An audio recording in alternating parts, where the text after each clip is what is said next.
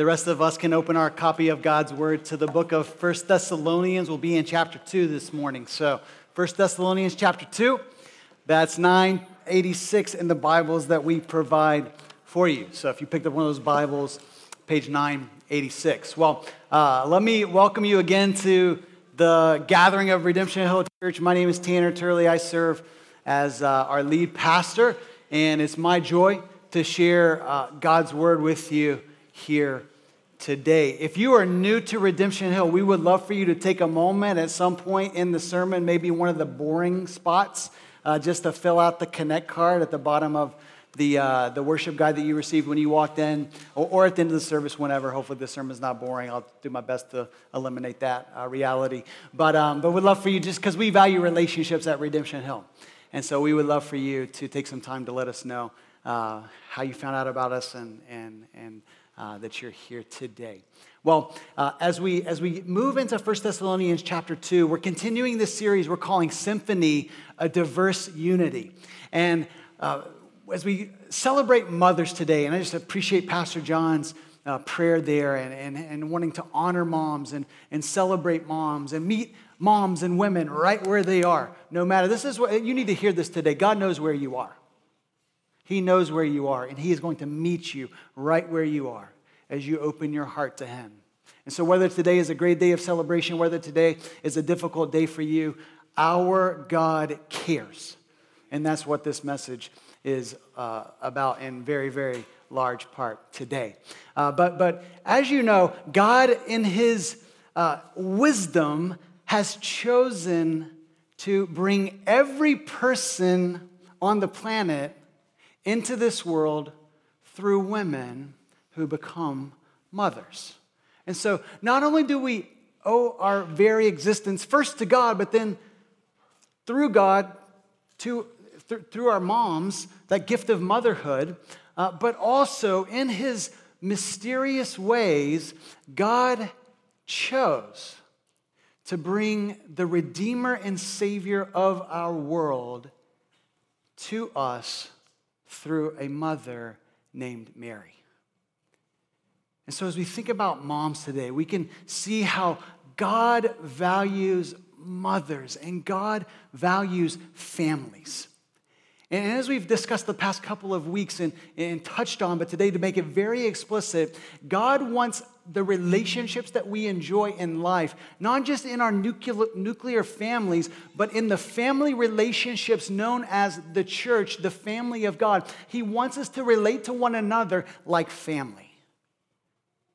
And so I think as we think about what this can look like, the question then becomes, okay, God, if this is your design for us, and families are diverse, and everyone has different personalities and different preferences and different styles, how can we then operate as a family in a harmonious and effective way? And I think Paul's wisdom from 1 Thessalonians chapter 2 is really going to help us with this, okay? So what I want to do, we're going to focus in on verses 7 through 12, but I want to read 1 through 12 to give you the context of what's going on as Paul's writing to these believers in Jesus Christ in this ancient city known as Thessalonica, okay? So if you would, listen closely or follow along with me as I read these for us. This is what Paul says. For you yourselves know, brothers and sisters, that our coming to you was not in vain. But though we had already suffered and been shamefully treated at Philippi, as you know, we had boldness in our God to declare to you the gospel of God in the midst of much conflict. For our appeal does not spring from error or impurity or any attempt to deceive, but just as we have been approved by God to be entrusted with the gospel, so we speak, not to please man, but to please God who tests our hearts. For we never came with words of flattery, as you know, nor with a pretext for greed, God is witness. Nor did we seek glory from people, whether from you or from others, though we could have made demands as apostles of Christ.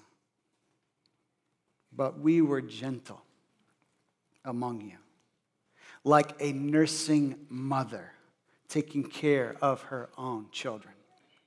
So, being affectionately desirous of you, we were ready to share with you not only the gospel of God, but also our own selves, because you had become very dear to us.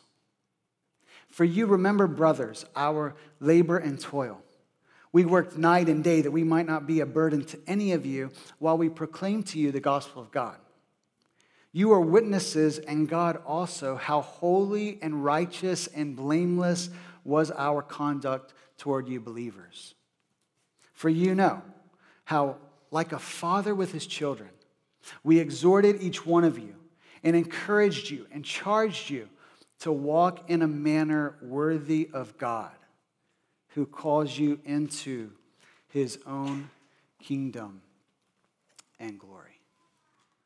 So as we think about diverse relationships and living like a family in the church, I want to give you three principles, three truths that arise that we see out of this section where Paul is talking about how he related to these fellow brothers and sisters in Christ. And the first truth is this: diverse relationships call for diverse action. All right? Diverse relationships call for diverse action. And we see Paul is defending the integrity of his ministry, the sincerity of his ministry. What you need to know is that in the first century, okay, there was no Boston Red Sox, the Patriots, the Celtics, the Bruins, okay? They had some forms of entertainment and games, but no Netflix, come on. I mean, so guess what? Believe it or not, people would gather together to hear speakers, and this was part of the entertainment of the day. So people were professional speakers, and they gathered acclaim and notoriety and popularity just by being able to command the attention of a crowd.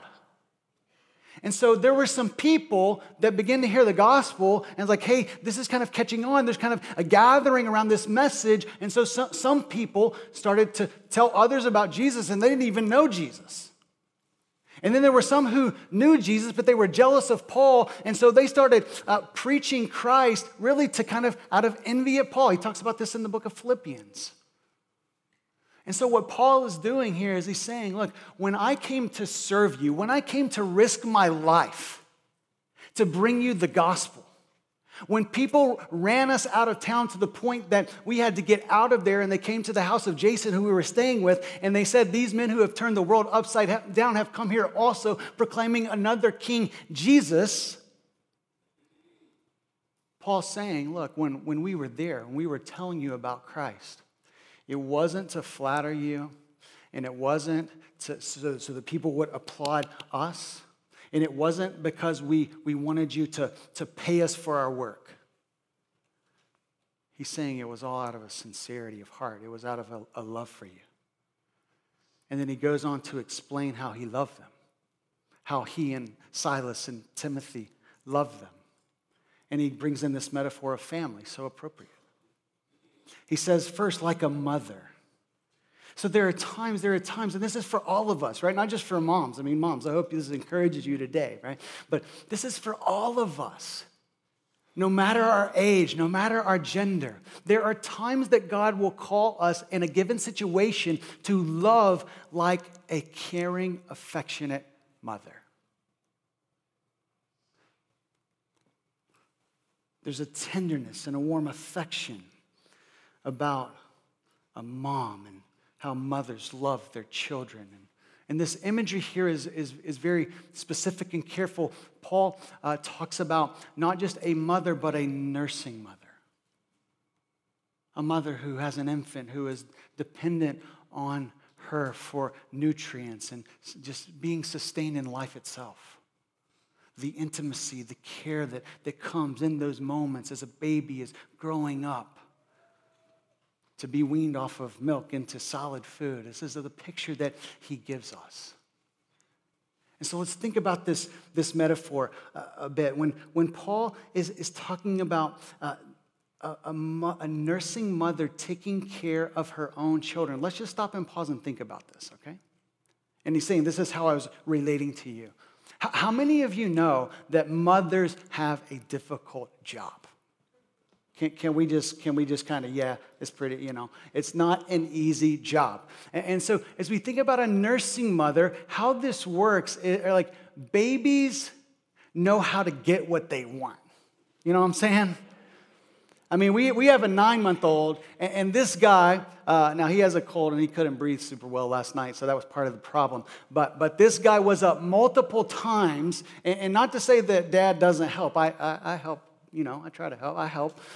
But I had to punch the clock this morning, so Saturday night is mommy's night, even though mommy's day is the next day. And so Marcia is up 2 a.m., 4 a.m., 4:30. He's back, and that's the nature of a nursing mother. What's the point? Paul is saying that he is wrapping his life around their needs.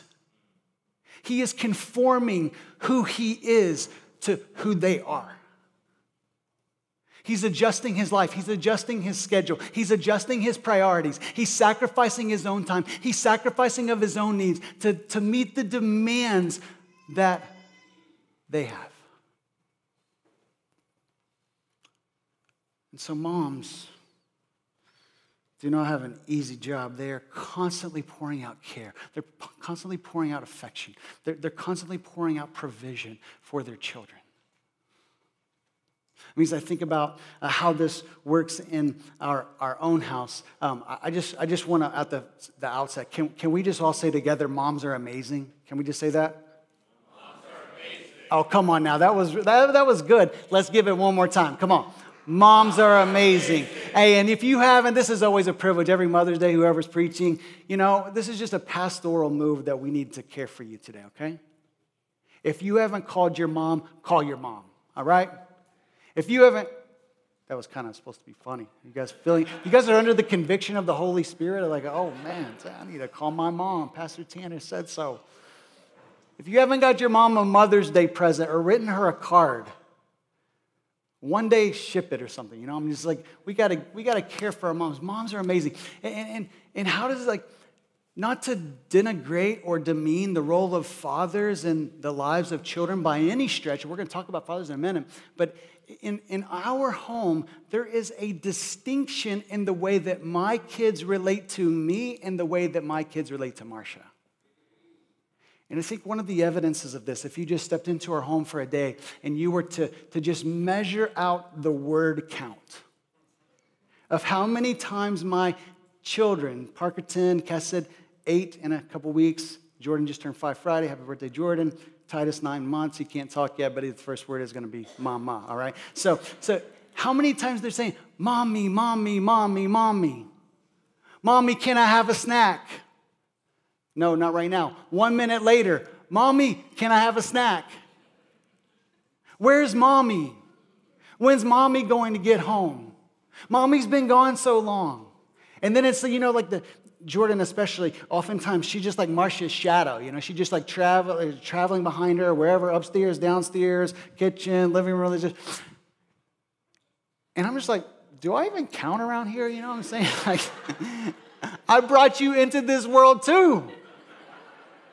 I know you're only 5 years old, but I'm about to explain to you how that works, all right? Because I need some credit around here.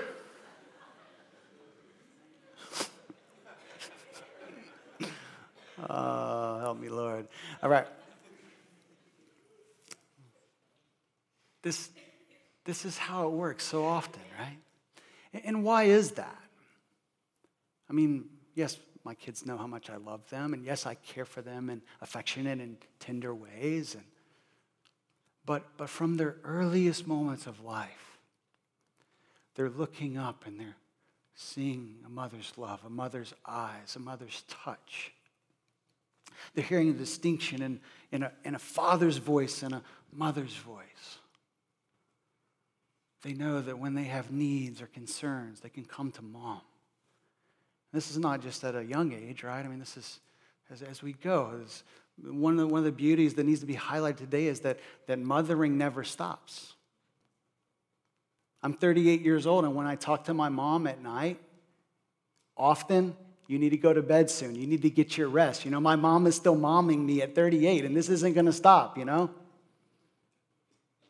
so we should have the utmost respect for mothers and the way that they care and show affection to us as their children. So Paul is saying, like a mother cares for her children, that's how much we cared for you. We loved you like that. We poured out concern and care day after day after day. We were gentle among you. We didn't make demands. We related to you in a humble and loving way. And as we think about love, really, verse 8 begins to highlight the holistic nature of how we are to love one another in our relationships. Okay, so moms, be encouraged as this is seen in your lives. Pray that it's increasingly true of you, but this is for all of us as we seek to love one another as family in Christ, all right? What does Paul say? He says, so being affectionately desirous of you, we were ready to share with you not only the gospel of God, but also our own selves because you had become very dear to us. There are 4 words or phrases that capture the holistic nature of Paul's love for them. Number 1, he says he's affectionately desirous. Affection speaks to the love that he had for them. His desire was how he wanted to be with them. And then he says, not only did we share the gospel, we told you the news about Jesus, but we also shared our lives. They took action. So there's love, there's desire, there's action, and then he says, because you have become very dear to us. This, I think, gets to the emotions or the feelings that we should have toward one another. And so in this example that Paul gives, it helps us see how God has made us to love one another in every relationship, okay? And I want to show you how this works. God made us to know him, to love him, and to worship him with our lives, our entire lives. We have not done that. In various ways, and perhaps this is your story today. Maybe your story is you've never really, truly surrendered your life over to God and said, God, you were not like number 3 in my life. You were not number 5 or 6. You're not even number 2. You're number 1. The fundamental problem of every human heart is we elevate stuff or relationships or pursuits over the rightful place of God. Perhaps the idol in your life today are your children. And God is saying, I didn't make you, I didn't create you to be a mom. I gave that to you as a gift, but I created you first and foremost to know me and to love me and to worship me. And so because of our sin, because of us saying, God, I have a good plan, a better plan than your plan, what happens is that the fall, our sinfulness, it affects every part of us. So that now, check this out, we do not think like God thinks. We do not want what God wants. We do not love what he loves. We do not feel what he feels. And we do not act as he acts. But the beautiful part about salvation and him sending Jesus Christ for us on our behalf is that as we say yes to God through Christ and we receive the gift of salvation and we're reconciled back to God and we put him, not number 2, 4, or 6, but we put him number 1, then God brings new life to our souls to where he is now changing how we think, changing what we want, changing what we love, changing what we feel, and changing how we act. And this is the kind of holistic love that he's inviting us into. It's not just behavior. Oh, I get so passionate about how we truncate the gospel, the good news about Jesus Christ, and we think that Christianity is about a set of do's and don'ts. Like it's about it's just like a kind of a seminar of how to act better so that you can either please God or you can look good before other people, or you can find satisfaction in life. It's about so much. God, listen, I can give you a piece of bread and hope you choke on it. God cares about the heart. He cares about our desires, our feelings toward one another, how we're actually truly loving one another, the affection that we feel. It's not just about showing up today. This is what I love about our church, okay? I think that when people come, they feel, we hear this all the time, man, there's people who are so loving, they're so welcoming, they're so genuine, they're sincere. Thank you, church. Let's keep being this kind of family that is displaying the love of God so that people can see who He is.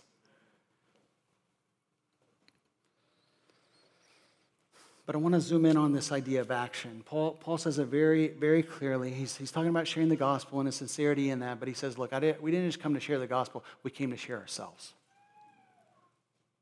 We came to share our very lives with you. And so it's not just like show up, do a job, give a message, get out of there. It's show up, spend some time, share the message, sit down, relate, get to know one another, talk about what happened to you back in Philippi when they almost beat me to death. And that might cause some doubts or struggles to rise up in my soul. So there was more than just a job being executed. By the way, we would love, even this is your first Sunday, we would love for you to stick around at Redemption Hill. But wherever God sends you, please, please, please do not go to a church or stay at a church where the leaders are there to do a job, but they do not love people. Leadership begins with the force of one's character. And the greatest characteristic of our character should be love. But love is risky business. Love is risky business. To let people in, to share not just some words, but to share life together. It requires a level of vulnerability. And to be vulnerable with someone means you run the risk of being hurt. You open yourself up. You share trusted information, trusted feelings. You love at the risk of not being loved in return. You serve, and then people don't even seem to appreciate it, much less serve you in C.S. Lewis has a really great word about love and vulnerability in his book, The Four Loves. This is what he says. There is no safe investment. To love at all is to be vulnerable.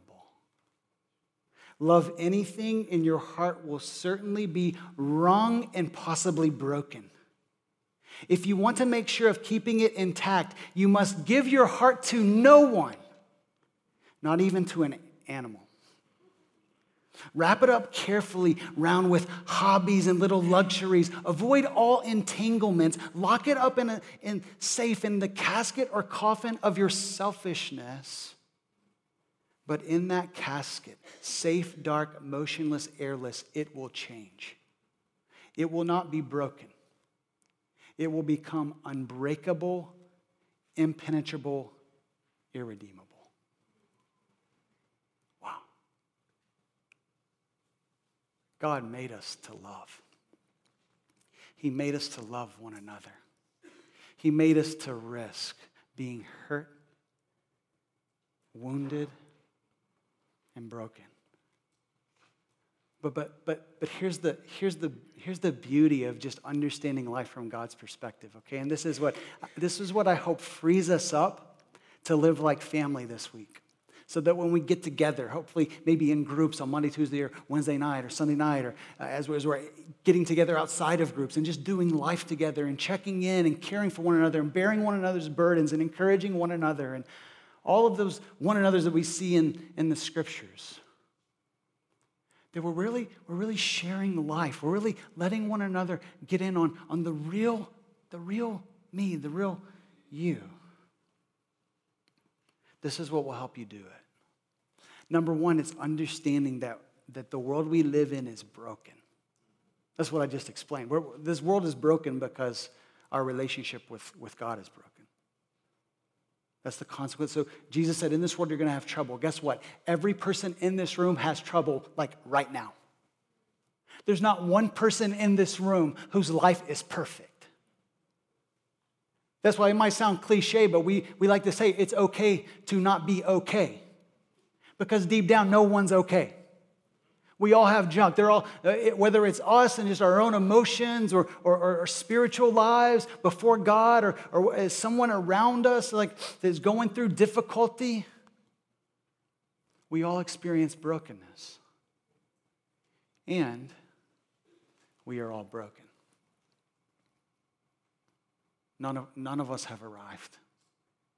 And so do you see that when you remember that, when you remember that their life is not perfect, nor are they perfect, that opens up a world of possibilities to say, look, the gospel tells us that the field has been leveled. It's been absolutely leveled. That you are not perfect, I am not perfect, that you have sin in your life, I have sin in my life, that you have broken, that your job sometimes stinks and, your neighbors get on your nerves and, it's just like, this is life. It's life under the sun. And that understanding hopefully can allow us to then get into one another's lives and really share what's going on with one another as fellow travelers on a journey. But then also, not only does the gospel tell us that we're not perfect, but we're broken people, but the gospel frees us to love like God has loved us. The gospel compels both vulnerability and giving a love that can bring healing and wholeness to someone else. And why is that? It's because the most vulnerable act the world has ever known was a man hanging on a cross outside of Jerusalem, offering his love to the world, knowing that many, both in that moment, spitting on him and rejecting him and mocking him and shaming him, would not only reject him then, but they would reject him going forward. So it's the gospel. It's the gospel that frees us up to share our lives with one another. How are you going to do that this week? Diverse relationships call for diverse action. Paul goes on and he says, not just like a mother, but like a father. Look at verse 11. He says, for you know how, like a father with his children, we exhorted each one of you and encouraged you and charged you to walk in a manner worthy of God. At times we need tender care and affection, and at times we need strong, authoritative encouragement. I think back to what this looked like in my family. And again, this is not just like dads are only encouraging and moms are only caring and affectionate. That's not what Paul's saying. But he's talking about characteristically, so often this is what we receive from a mom or from a father. That fathers are also often the ones that are coming alongside and encouraging and directing and giving guidance in life. And so Paul is saying, look, like sometimes we need a hug, but sometimes we need a halftime speech. And for those of you that know my story, my dad was a coach. Now he's a Hall of Fame coach. Come on, Coach Turley. Hey, it's Mother's Day, but let's celebrate my dad. That's fine. Halftime speeches, my sophomore year, I was on the varsity team, but I didn't get to play because we were super good and I was, freshman. But my sophomore year, I happened to be the best player on the team, and I happened to be the one that my dad, I was also the point guard, so I was, by default leader of, the team in a couple of respects. And so what would happen is when the first half did not go well, everyone's running into the locker room, and I would hear this familiar voice behind me, Tanner! Which meant that my dad wanted to give me a halftime speech before he gave all of us a halftime speech. And just because I got that first halftime speech didn't mean I was exempt from the next halftime speech, okay? So there was a lot of exhorting and encouraging, even to the point where, just to share a bit of our story, my dad would tell you this if he was here. He felt bad that, like he singled me out so often. I mean, believe me, I expected it. This is just like I knew it was coming with the territory. He was going to be harder on me than he was the rest of the team, and I didn't really think that was unfair. I kind of enjoyed it. Well, not all the time, but you get the idea. But listen, why did that bother him? It really didn't bother me. Why? Because I knew that he loved me. I knew that he wanted my best. I knew that he wanted the best for the team. And so there would be halftime speeches that he'd be, son, go help your mom. Hey, Tanner, you're not giving everything you've got. You can do a better job than that. I needed to hear that from my dad. And I love how Paul says this. He says in verse 12, we exhorted each one of you, encouraged you, and charged you. This idea of each one of you. That Paul's love and how we should love one another in family relationships is we care about each individual person. We meet people where they are. We don't. This is where we're going to get into the next point in truth. Is that diverse action at diverse times requires God's wisdom. And why is that? Is because at times people may need the nurturing, gentle, tender, caring, affectionate presence or words like a mother. And there are times where we need the strong, exhortative, encouraging, directive words of a father. And the same person may need two different approaches on two different days or two different approaches on the same day, right? So it's about understanding where each person is and then applying the wisdom of God to each and every situation. And so as we think about diverse action at diverse times requiring God's wisdom, let's just back up for a minute and ask, what is wisdom? Okay?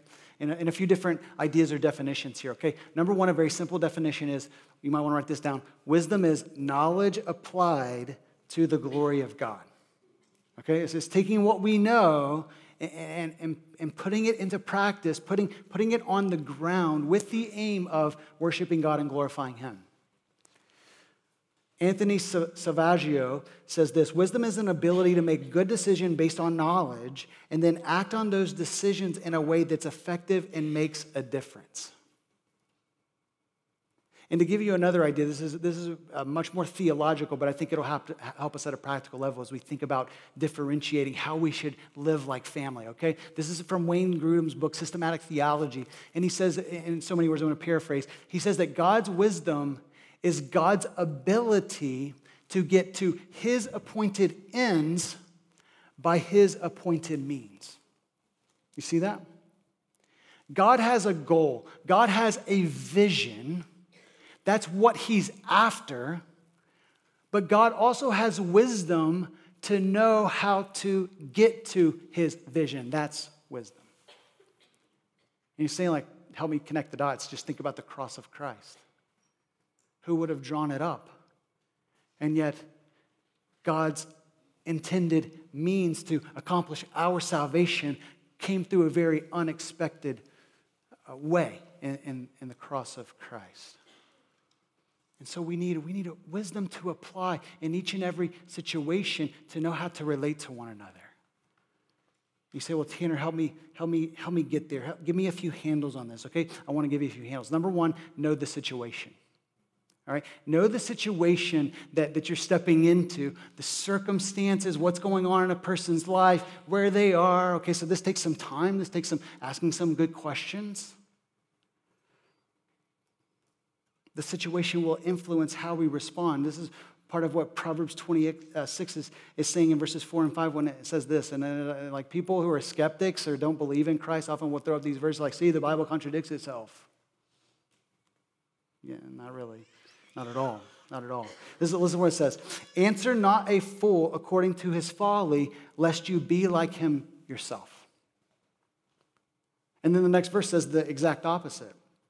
an apparent contradiction. Answer a fool according to his folly, lest he be wise in his own eyes. So in one instance, you don't answer him like you don't act like he's acting because you don't want to be like him yourself. But on the other hand, you sometimes do answer him according to his folly to help him see how foolish he really is. See that? So you know the situation and you also know the person. Not only know the situation, but know the person. Again, the same person may have two different needs and need two different messages on two different days.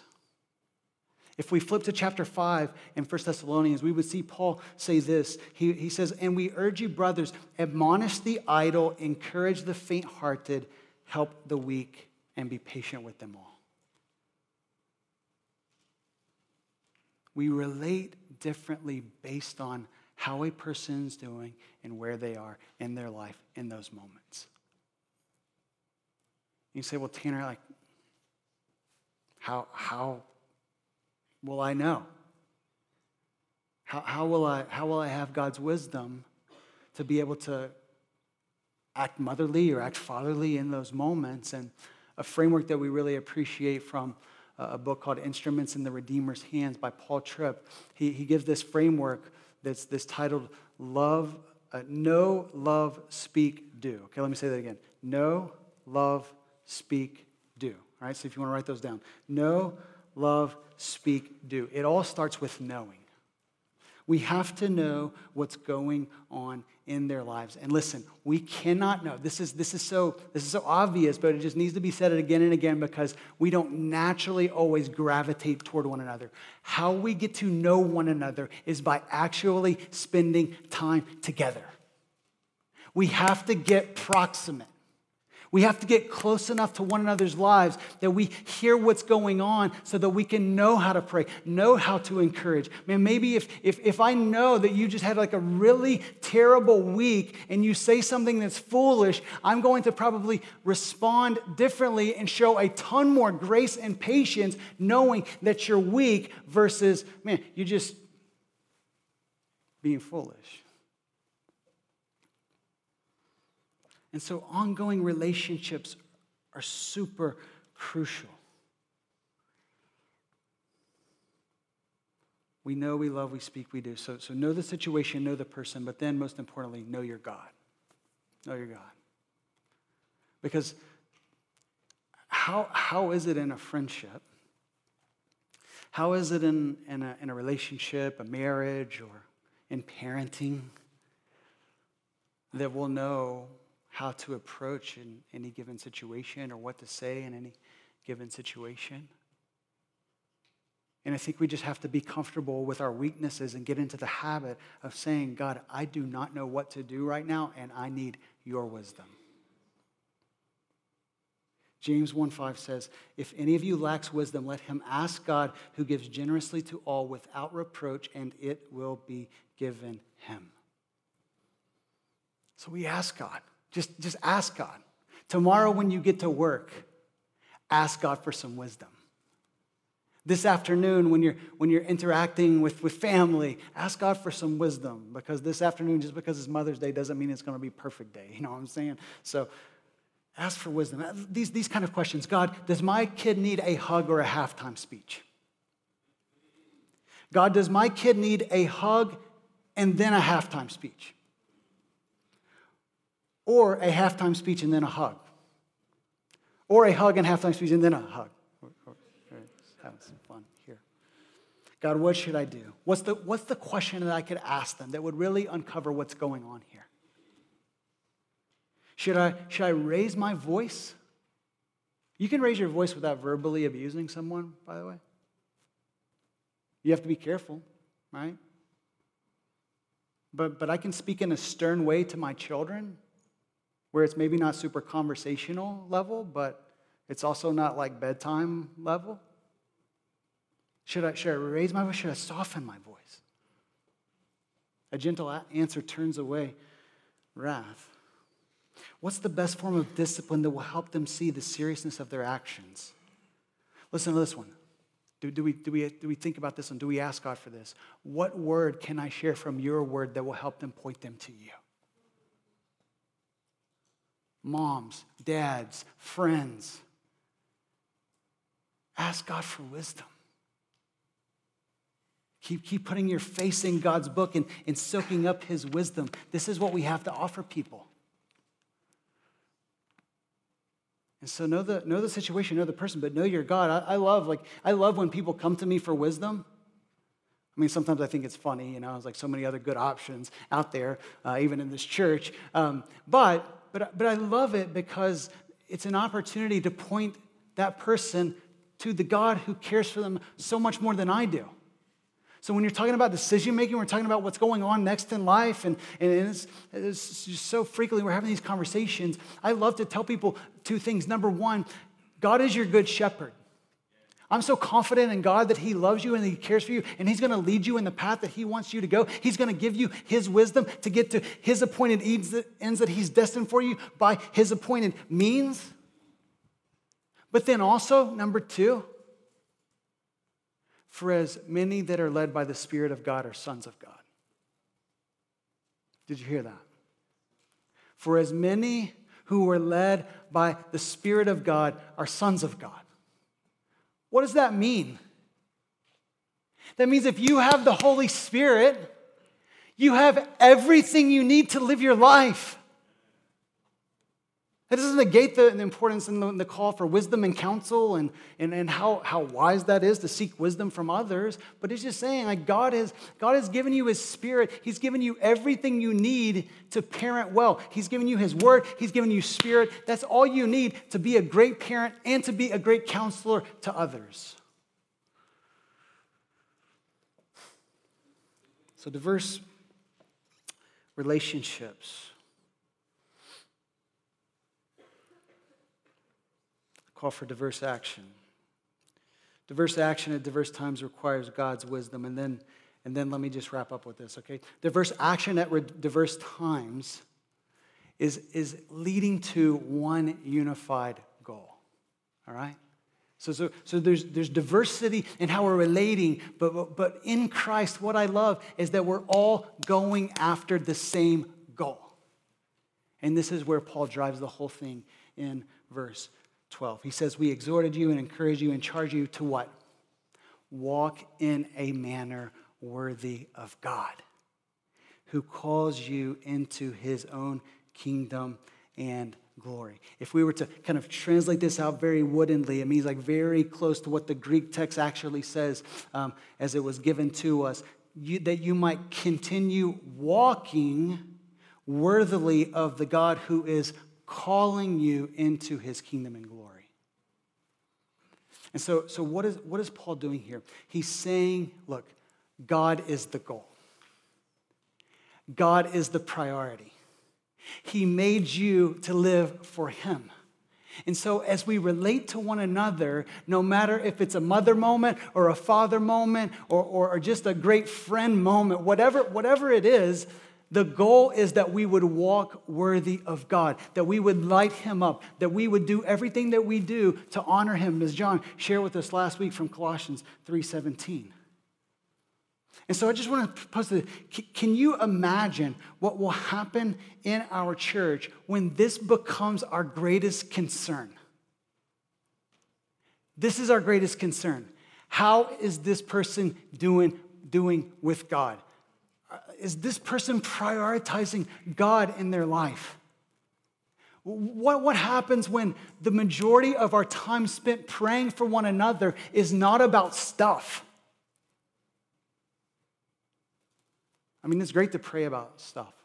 God cares about all the stuff in our life. He cares about every temporal need, every challenge, physically, emotionally. Like, he cares about it all. But the thing that he cares about most is our personal worship of him. How much time are we spending praying for one another that we would walk worthy of our God? And I love how Paul does this. He not only tells them the goal, but he loads it with encouragement and vision behind it. He says that you would walk worthy of God who calls you into his kingdom and glory. Do you see that? Here's the goal: walk worthy of God. But this God, do you see, is calling you. He's continuing to work in your life to bring you into his kingdom and his glory. That's vision on top of vision. I love how Paul is motivating them, and he's encouraging them toward what he envisions for them. And he's saying, God is this good. God is with you. God is with you every moment. He is cheering you on. He is bringing you to a better place. There's a glorious, listen, I don't know if you're feeling it today. Are you guys feeling it? There is a glorious future for you in Christ. This is good news. I like wearing these shoes. They really make sense. Do you feel that? Do you feel it? Do you understand? Do you understand how much God cares about you? What he has for you? What is your vision for your life, for our church, for your children? We just went on a leadership retreat for the past few days with our staff and a few other members in Redemption Hill. And in one of the kind of 30 to 45-minute windows of time, I just posed this question: what are your dreams for, like, in light of our mission statement, to glorify God by living out his mission as a community transformed by the gospel of Jesus Christ? What are your dreams? And we heard stuff like this: that includes you. That includes you.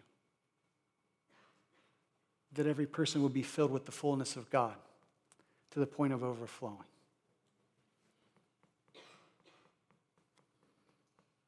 That the power of the gospel would heal all forms of brokenness, bringing transformation to all.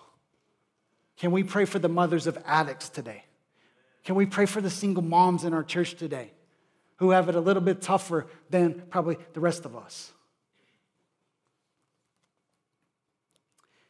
Acts 2:47. Do you know what it says? It says that day by day, that God was adding more people that more and more people were coming to Christ, that more and more people were discovering the good news, which, by the way, happens when we share the good news verbally, and that's how God that's the ordained means to the end. Day by day happens because we share the message. But that day by day that would be happening. Do you believe it's possible? Do you believe it? The same God. Did God change? I love this one. Pastor John threw this one out at the end. That our sending capacity as a church would be greater than our seating capacity. It means we're sending out people all over the world. We're sending out people to plant new churches all across Greater Boston, all across North America. We're willingly giving of our resources, not just dollars, but people. Saying, go, be on God's mission wherever he wants to send you. Man, I love that there are 400 seats in this auditorium, and I believe that God's going to fill them up, and it's not going to be long. But we're going to fill it up, and we might fill it up again and again, but the point is that we're always want to be sending out and sending more eventually than we have right here in our midst. And so we could go on and on about dreams for Redemption Hill, but let me ask you what your dreams are for one another. Let me ask moms, what are your dreams for your children? I think on a Mother's Day, I know it's like, moms, I know it's about you. And it should be. It should be. Let's make sure it's about them. But ultimately, it's not. It's about him. It's about his dreams for you. It's about his dreams for your children. And so whether it's today, I know today might be full of fun and honor and celebration. I hope it is. But maybe tonight, or maybe tomorrow, you can just kind of tuck away and find some space to spend with God and say, God, what are your dreams for my kids? What dreams should I have for my children? What should I be praying for my kids?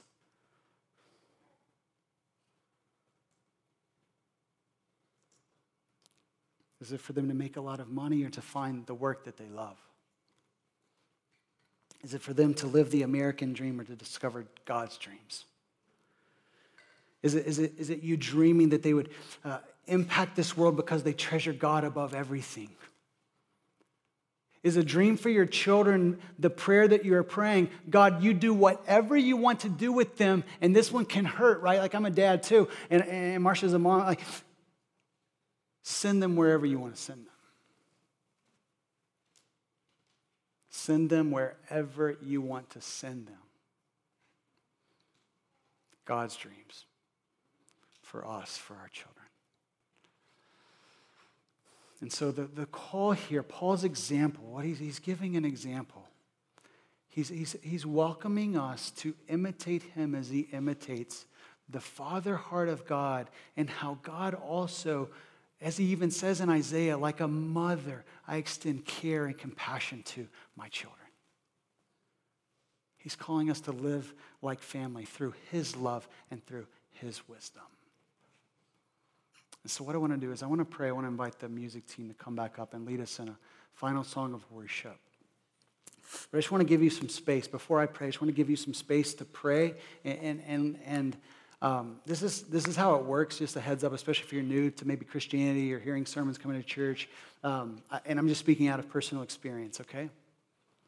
We can hear a message. We can study the Bible. And we can rush into singing the next song and doing the next thing,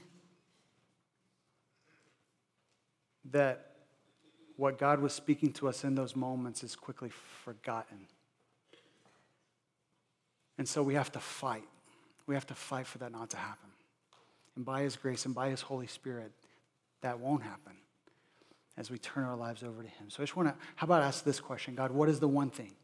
What is the one thing that I heard today from your word that I can take and to put into practice? No matter what your life stage is, no matter what's going on in your life, what's the one thing that I can take and I can run with to walk worthy of you, who has invited me into the life that you intended for me through Jesus Christ? Would you just pray for a moment, and then I'll lead us.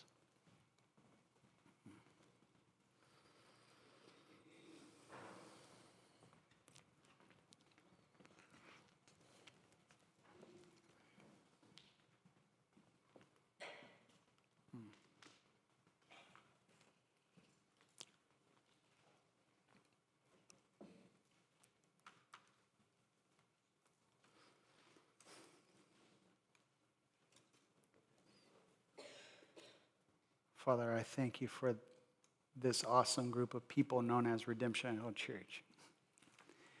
I thank you for your unceasing, undying love for us in Christ. God, I thank you that you have amazing plans and amazing vision, that vision namely for us to walk worthy of you, and that we actually get to help one another do that. What a privilege it is. Thank you, God. And so, Father, as we move out today, as we move out from what we've heard, Lord, would you take what you've taught us and really stamp it on our hearts? God, fill us with your dreams for one another, for our own lives, and especially for the lives of those around us, for our children, Lord. Give us your heart. Give us your dreams.